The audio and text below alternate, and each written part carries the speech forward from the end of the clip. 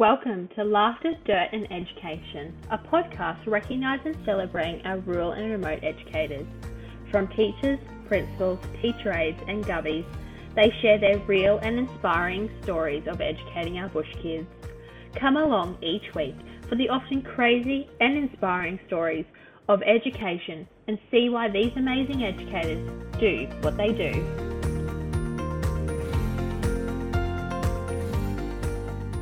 Welcome back to another episode of the Laughter, Dirt and Education podcast.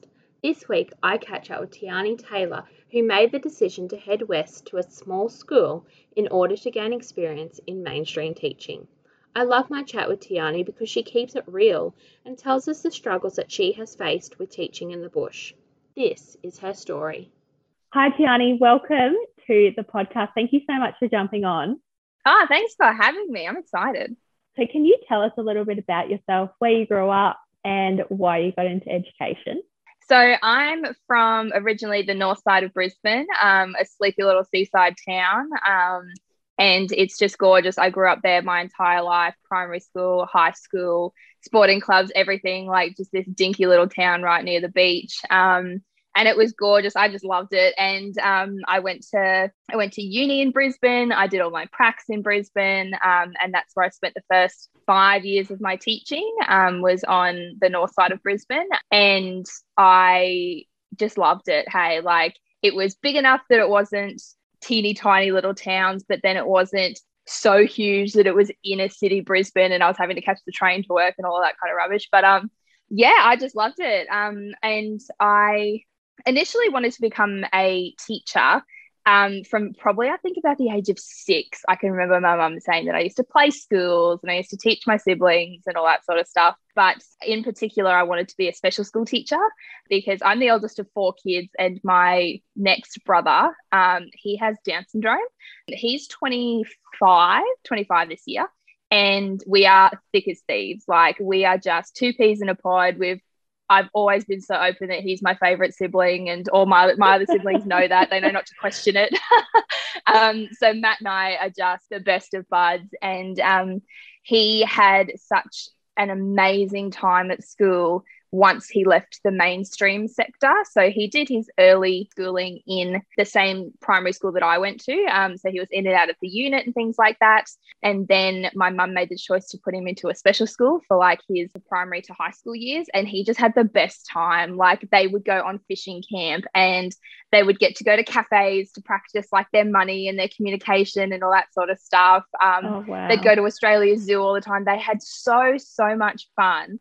And he had such a different relationship with his teachers. So obviously being in special schools, it's a one teacher aide is like your minimum. And that's for every class. It doesn't matter how many kids. It doesn't matter like how many full-time kids you have, how many medical needs. Like that is your absolute bare minimum is at least 2 staff. And he just adored his staff. Like he would just come home and tell me story after story of his teachers and how much he loved them. And it was just gorgeous, like just beautiful. So that's why I wanted to do special school teaching, is because I wanted to be one of those teachers like my brother had, that was able to provide these opportunities for these kids who don't fit the mainstream schooling style and who have additional needs and things like that. So that's why I really went into special ed. So I did a Bachelor of Primary Education with a major in special needs through Griffith Uni in Brisbane. And I think it was 3.5 years maybe. They like rejigged the whole structure of our degree right in the middle of it, which was so annoying. No.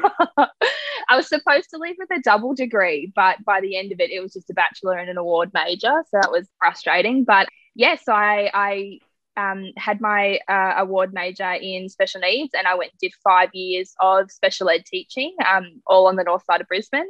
And I slowly found myself falling out of love with it. I had always had really quite physical classes, working with kids who have high trauma backgrounds, reactive attachment disorder, all of those sorts of things stemming from childhood traumas, which I have done additional training in those kids. I adore working with those kids, and they were absolutely the kids I wanted to work with. But then after going through 3 different schools, I found the support getting less and less. So then I made the decision that it was time to give special ed a break for now and branch out into mainstream teaching. And this was actually term 3 last year is when I made this decision that that's enough. Let's see what else I can do. And I applied for about 20, anywhere between 20 and 30 schools on the north side of Brisbane in mainstream settings. I did request that it wasn't to be a special ed teacher. It wasn't to be a unit teacher, inclusion teacher, or whatever else they were called. I just wanted to be on class. Yeah. Out of those 20 to 30 resumes I sent through, I got 2 responses saying no, and I got 1 interview.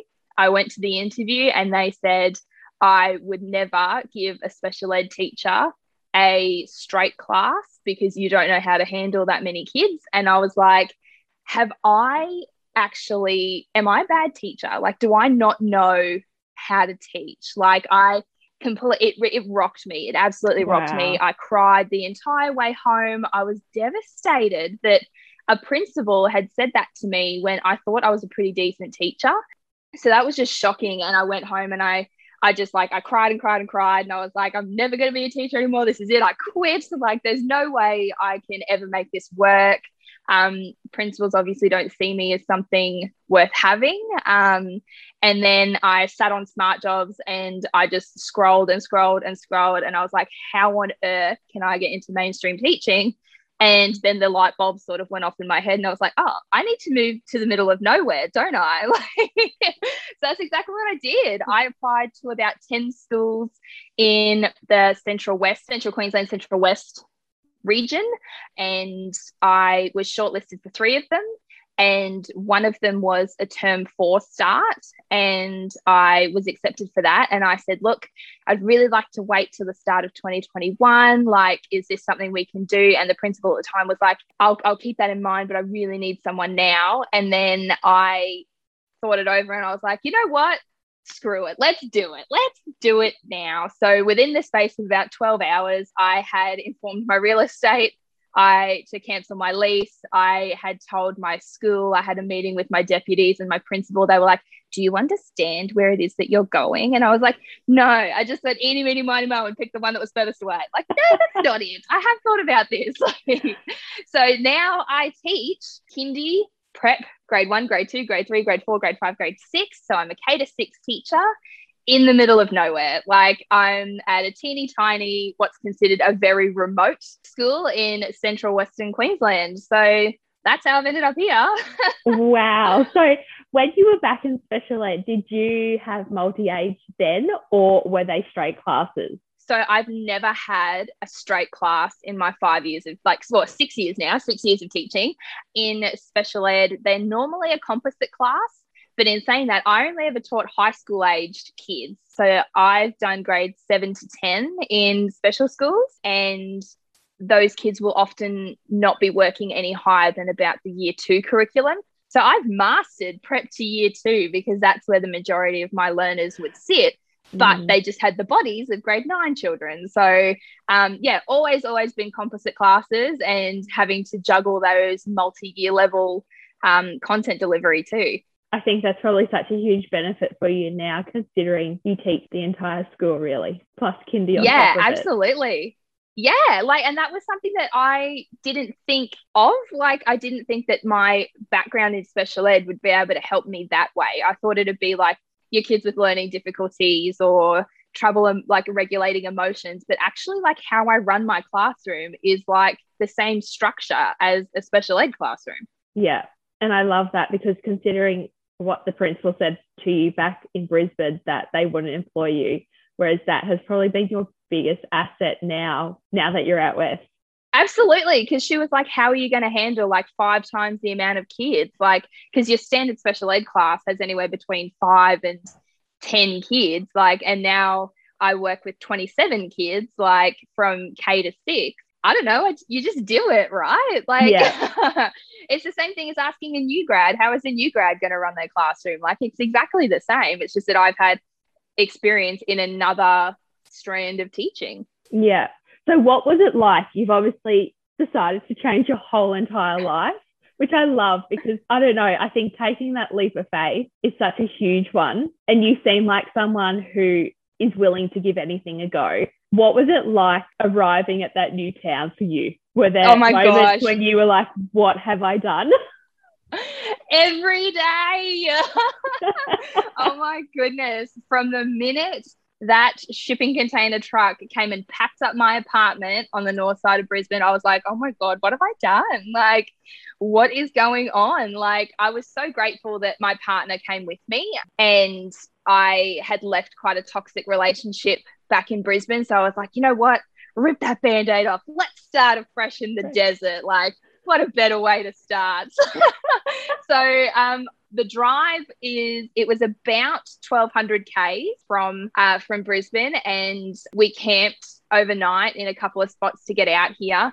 And we were coming over this particular bridge, and it says like, welcome to Outback Queensland. And I was like, oh my God, I've never been here before. Like the furthest north I'd ever been was like Yeppoon. Like that's nothing. Like, and the furthest west was like, I don't know, Esk or Kilcoy or something. Like nothing. Like That's basically still Brisbane. So, and we're driving and driving, and the dirt's getting like more and more orange, and then it's going to red, and then seeing all the kangaroos and things like that. I was like, holy cow, what is going on? I'm so out of my depth. I've never been this far away from the beach. Like, just an absolute whirlwind. And then we pull up to the house, and I just got all teary. I was like, oh my goodness, this is where I'm going to live now. Like, how wild is this? And did you Every emotion ever. Yes. Did you get Ed Queensland housing being so remote? Yes. Yeah. So I used to live in the same town that I teach at, but I made the choice to move. So I used to live 200 meters from school. And for me, that was just a tiny bit too close. I was also a corner block right on the edge of town, like on the main road with no neighbors. So everyone could see into my house, and the kids would come to my house every afternoon and on the weekends, and they'd want to play with my dogs, and they'd want to hang out with me. And I'm like, oh, Miss Taylor needs a break, guys. That was very much a new learning curve for me, and something to brace yourself for when you come out west and you potentially land housing is how subpar it can be. Like for the first 3 months, I had no stove. Like the oven didn't work, the stove didn't work, the air conditioners were intermittent, my grey water would literally just dump out from my shower underneath my house. Like there's a lot going on. So I did make the choice to move to the next town over, which is a bit over 80 Ks away.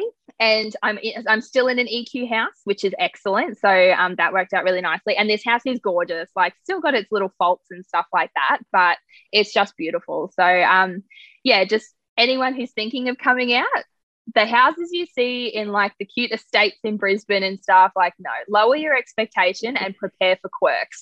Yeah. And I think that's something that is the reality you need to face going west. Like you are going to get accommodation, but do your research before you get there, I guess, to see what it's going to be like, because every little town has different Ed Queensland housing. Absolutely. And like when you see, I know that was a big thing that the Queensland Teachers Union pushed for.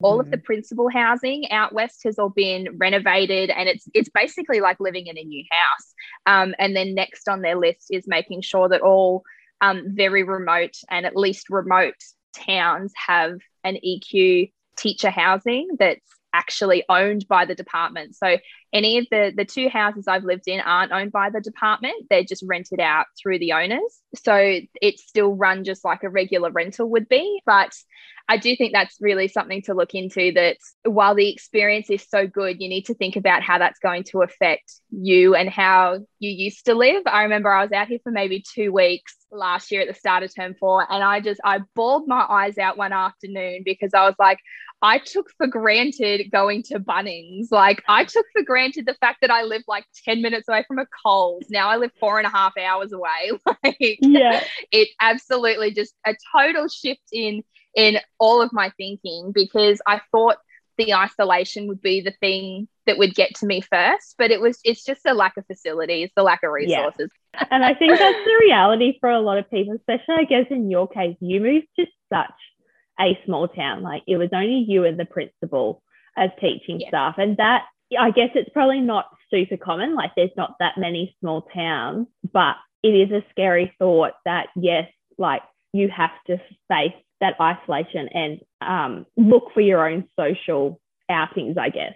Yeah, absolutely. And you really have to work hard on that. And I feel like I've gone from one extreme to the other. Like the school that I left in Brisbane had over 100 staff. Like it was a huge school. It had 260 kids, like a massive, massive school. And I've come to one of the smallest schools I've ever even heard of. Like, and I think going from that many staff to that little of staff has been a bit of a jarring experience for me, because I'm a really collaborative, open person who I need to think out loud to get my ideas out. I can't just, if I mull over it on my own, I'm going in circles. Like, so being able to brainstorm with other people for me is really important. And that doesn't really happen because my principal, who she's a teaching principal, so she has her own workload plus a principal's workload. Like she's obviously got her hands full, so that I'm just sort of left to hang out on my own and sort my own stuff out, which is fine and I manage. But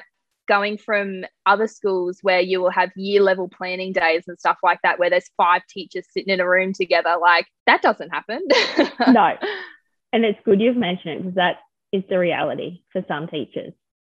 It's not all exactly rainbows and lollipops. Yeah, and it's been really challenging. And I'm part of what's called an Outback Alliance, which it's my school and then a handful of other small, like rural and remote schools, which we run off the P2 planning model. So that's, while we're still teaching the Australian curriculum, we're completely out of sync to everyone on the coast. Like they're doing their own thing, while we're all still teaching number and stuff like that. It's just that I teach mine completely out of sync to everybody else. So even trying to reach out through social media and things like that, I'm always out of whack. By the time I get my like heat science unit, everyone else has moved on to space, like all that sort of stuff. So there's an added thing to it as well, is that you do just kind of muddle your way through it on your own, while everyone else is just chugging on forward with something else.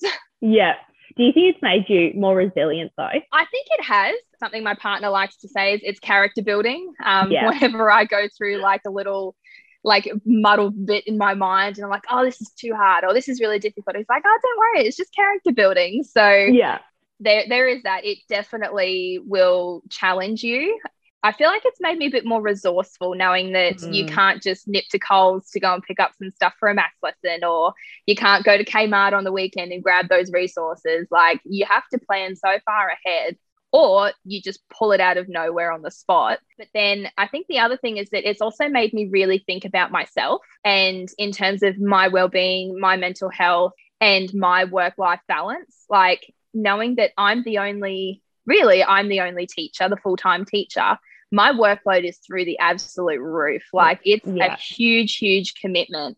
And knowing when to stop has become something that I'm more conscious of. Also putting my hand up to say I need help. Like I can't just go and whinge to my next door teacher that, oh, this is really hard and well, she'll help me out. Like it kind of stops with me. So I've really learned how to put my hand up to say, no, that's enough, or actually, I'm not quite ready to do that. Or yes, absolutely, I feel really good about that. I can do that for you. Like it's been able to analyze myself, my feelings, and being able to recognize burnout.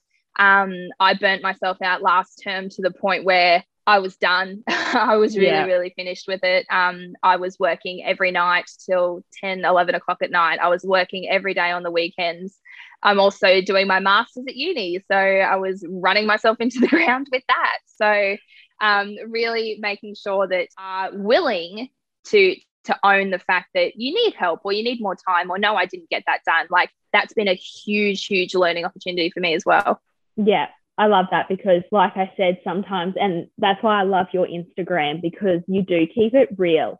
And obviously this podcast is to recognise rural and remote teaching, but it's important to know that there are times that it's hard and it's not always fantastic, but that's reality and you can get through it. Absolutely. Like the reason I didn't quit was my kids. Like the students that I go to work to see are just the most wholesome, the most beautiful, polite learners I've ever met in my entire life. And they're so invested in you. Like you are the sole teacher. They don't get to go and see someone else for PE, or they don't get to go and have someone else for music. Like you are who they see from the second they get to school to the second they get home, and they adore you. Like you get those dinky little drawings and you get flowers and all of those sorts of things, like just so wholesome and so beautiful. And they're the reason that I just keep on trekking, because it's not fair on them to lose another teacher without any sort of planning or preparation for it and things like that. It is so not fair on them. And knowing how remote my school is, there's a high turnover of staff anyway. Like they've been through, I think it's something like 8 principals in 10 years. So that's pretty, like I feel like it's pretty common out here, but it's also pretty sad that happens. Because then everyone's bringing a new teaching style and a new way of running a classroom, new behaviour management, new reading scheme and all that kind of thing. So then everything changes again for the kids. So I think it's really important. Like I was talking to my sister the other day, and she's a second year teacher in Brisbane. She's gone into special ed as well.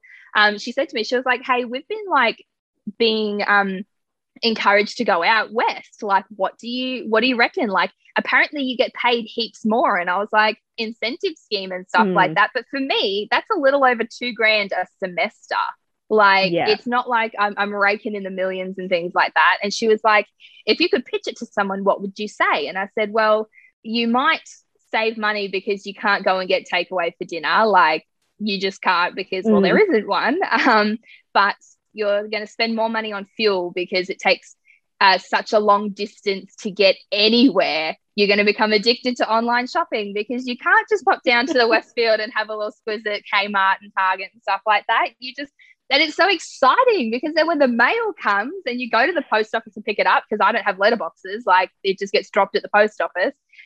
You go and you're like, oh, this is like Christmas, because look at all the things that I've ordered, and it's taken 1,000 years to get to me, so I've forgotten what it is.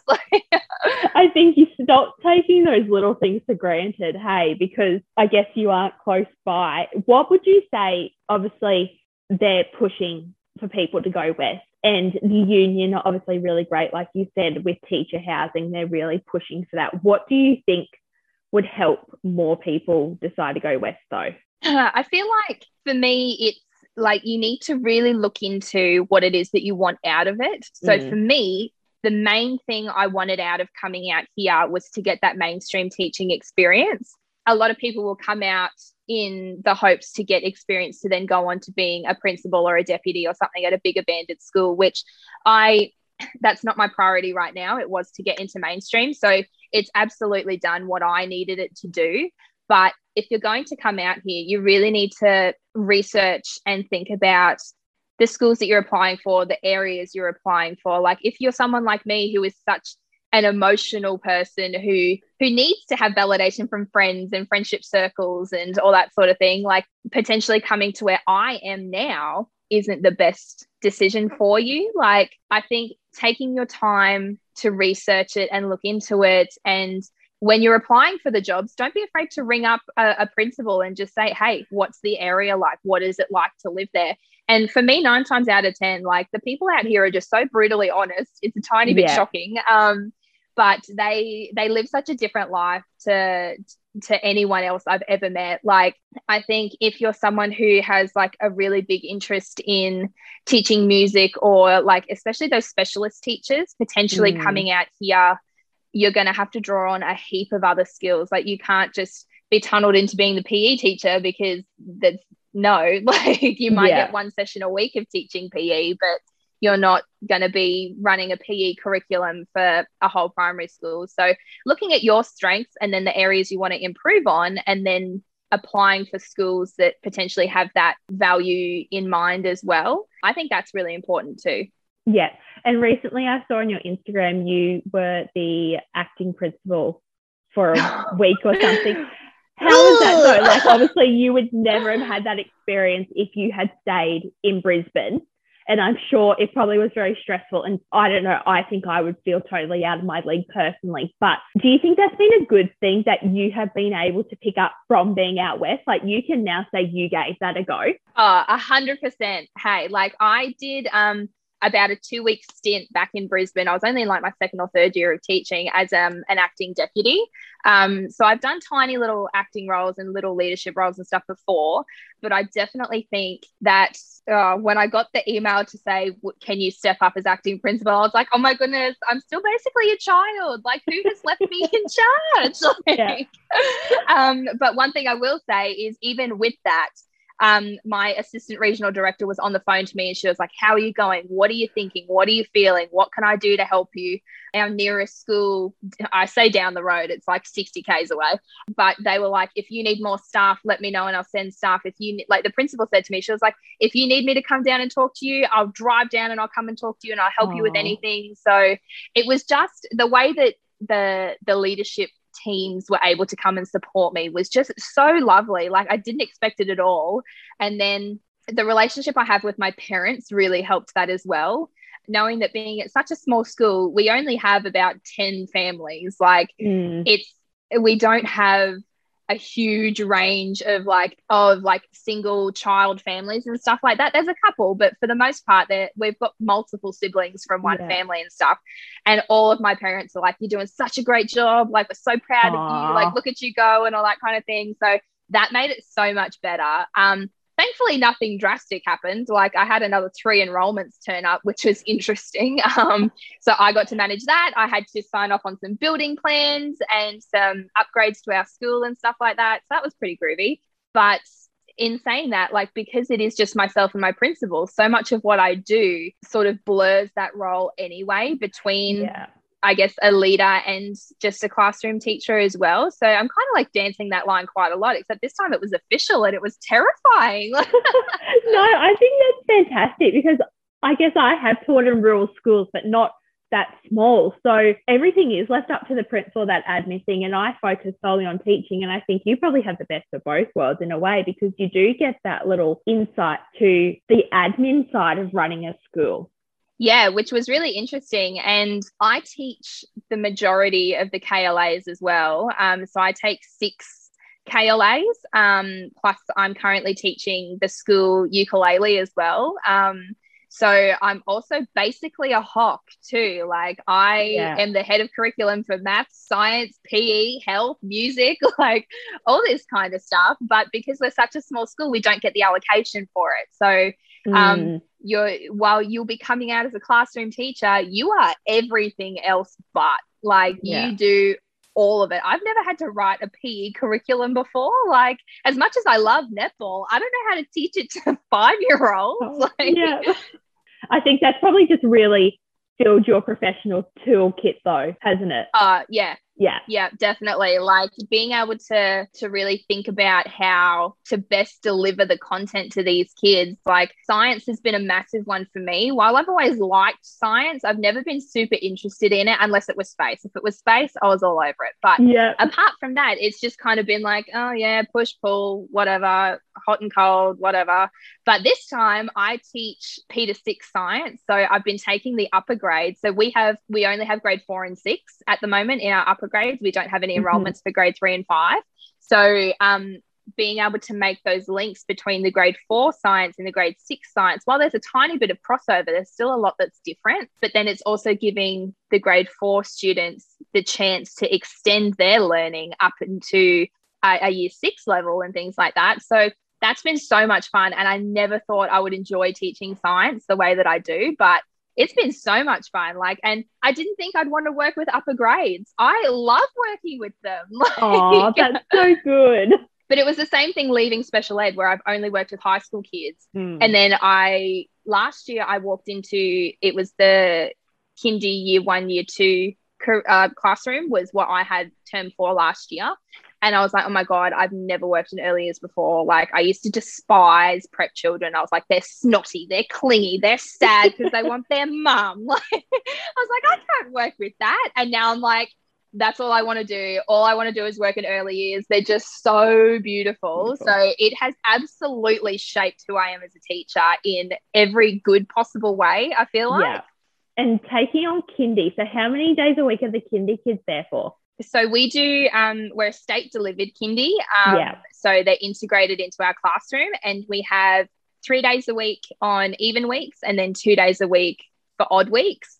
And currently we have 4 kindies, which is a lot. One of our kids, one of our kindy kids is from a distance ed family. So she only comes a 1 day a week for what we call e-kindy, which is pretty fun. And then her 2 sisters come for their 1 day a week from distance ed as well. So we have a massive mixed bag of our kindy kids. But something I wasn't aware of is that kindy runs on their own curriculum. Like they have the QKLG, which is the learning guidelines for kindy kids. Like it's not just let's go and finger paint and sing songs about counting. Like there's so much involved with kindy kids. Like something I didn't know, you have to do observations on them that line up with the learning guidelines. Like there's portfolios to make. At the end of the year, there's a transition statement, which is basically like a report card for kindy, except they can't fail. Like it's really interesting. Hey, like kindy absolutely knocked me for 6. I was so unsure of how on earth I support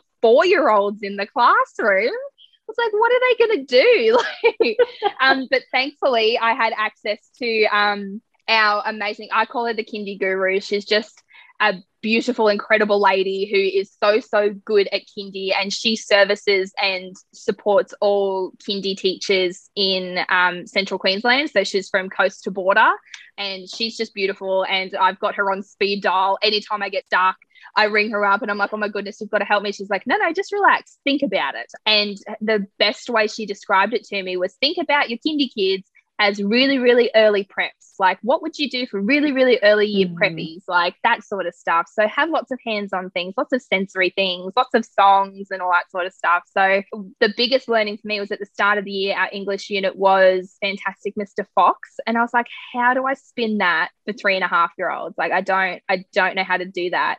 And talking to my kindy guru, she was like, no, think about it. What happens to Mr. Fox when the farmers are trying to find them with the diggers? And I was like, oh, well, they like dig further down and the diggers try to dig them out. And she was like, you've got a sand tray, print out pictures of Mr. Fox and stick him in the sand tray. Now the kindy kids can act out being the farmers. And I was like, it's that simple. Like it really is that simple. So once I had that conversation with her, I felt so much more confident about how to hook my kindy kids into all of the content that we were already learning. Oh, that's so wonderful that you have that support there. Yeah, she's just incredible. So good. Oh, well, Tiani, before we wrap up our chat, could you give some advice to those people who might be teaching in a small school now who are struggling from being so far away from home and the remoteness? What would you say to them? I think my biggest, little nugget of wisdom would be to reach out on social media. Like the friendships I've formed with people through Instagram has been absolutely amazing. Like there's so many people out there who can either relate to exactly what you're going through, or they're just more than willing to listen and support you in whatever ways they can, whether that's sending through a lesson plan or sending you a link to a resource or putting you in touch with somebody else. Like I've had so many connections with people who are either in the same situation as me or who have experienced it themselves before.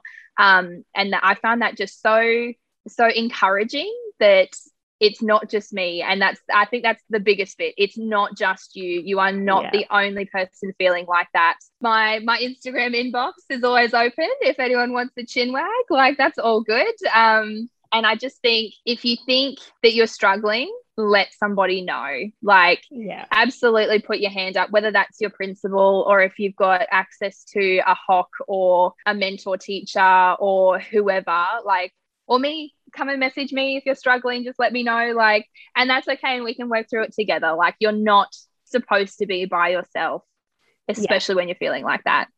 Oh, well, thank you so much. I'll make sure I put your Instagram in the show notes, and obviously when I post the episode on Instagram anyway. So thank you so much. I love your Instagram. You keep it real, and I can't wait to see what else you will get up to out there.